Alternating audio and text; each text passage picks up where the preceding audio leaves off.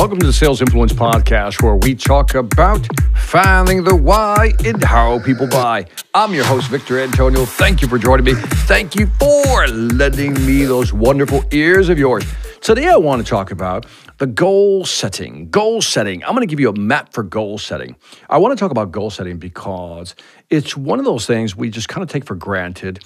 And sometimes when we do hear about goal settings or talk about goal setting, we're not very specific. So what I want to do is give you a realistic roadmap of how to set goals and really kind of how to get the right mindset for accomplishing that goal. I got a 6-step process. The first one begins with setting realistic goals. Now, this is important.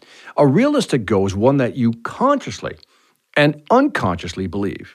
Both of those are important. Consciously and unconsciously believe.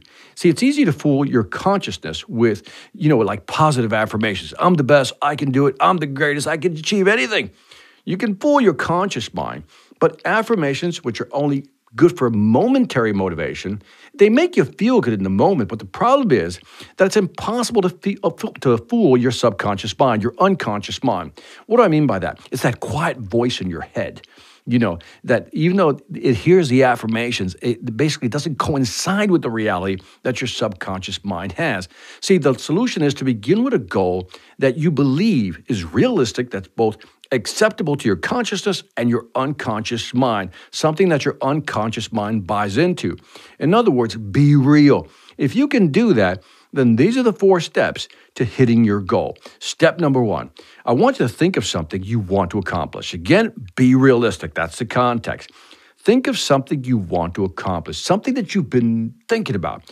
You've been putting off because you've had no time, you didn't even feel like you were ready, or whatever the excuse you have. Well, guess what? You're ready. Don't wait for the perfect moment. Decide that today is the day.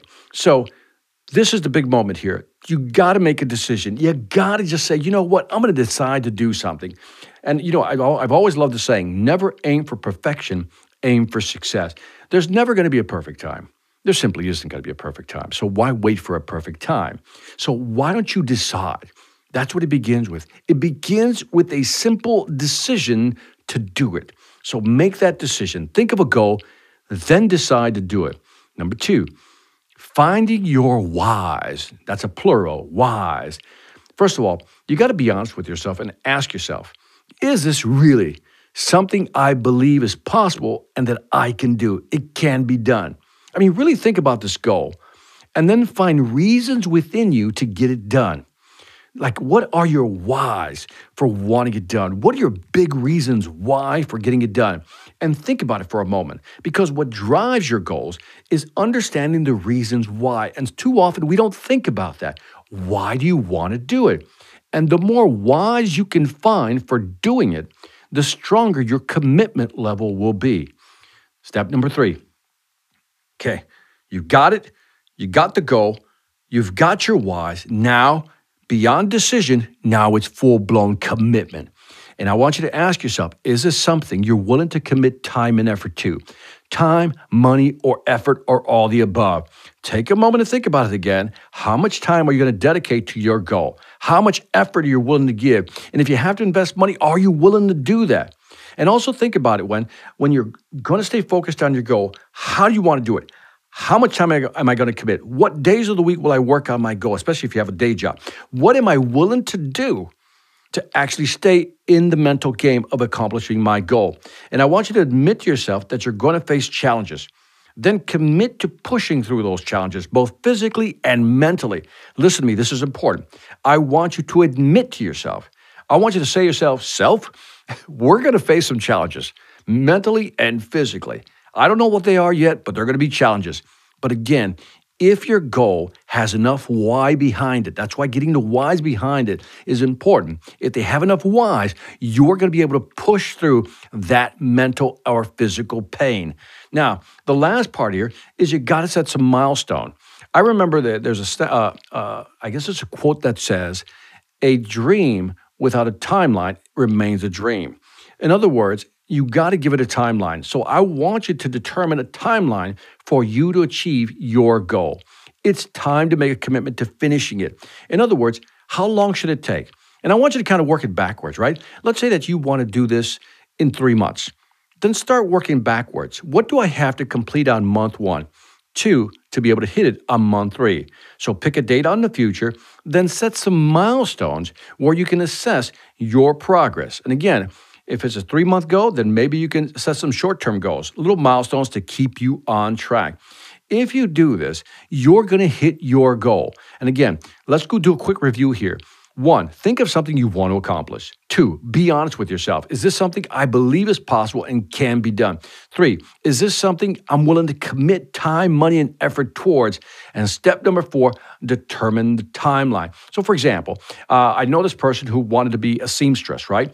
And she says, I want to learn how to make dresses. And I have the talent, and it's something I'm willing to commit to learning, and so forth and so on. And then she put down some dates. I want to be able to have my first dress made in 2 months. I thought it was aggressive, but she actually wound up doing it. So again, think about something you want to do, right? Why do you want to do it? Are you willing to commit to doing it?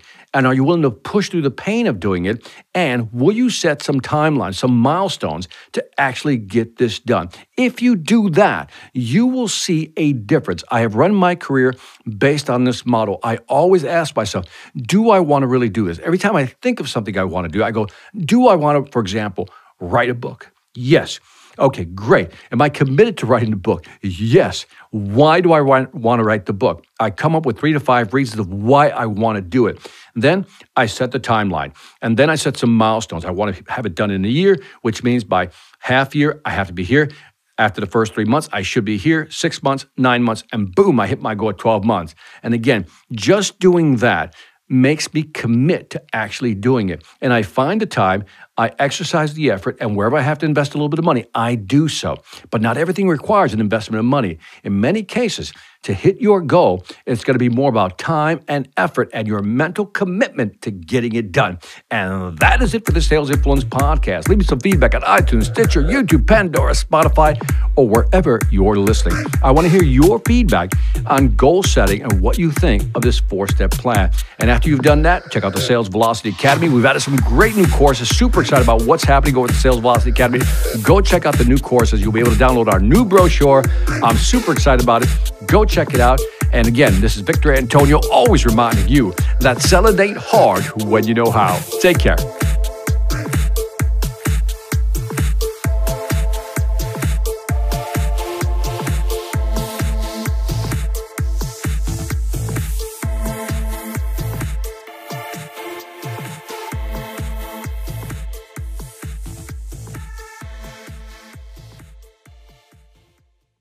Hi, I'm Victor Antonio. I'm an author, sales trainer, and keynote speaker. I'm often asked, what makes a great speaker? Is it someone who delivers real content that the audience can use? Is it someone who engages the audience so they're part of the learning experience? Or is it someone who can motivate an audience to push them beyond their comfort zone and discover new abilities? The answer is yes. But the most important thing to remember is that I'm not there to look good. I'm there to make my client look good. Simply put, it's never about me, and it's always about them.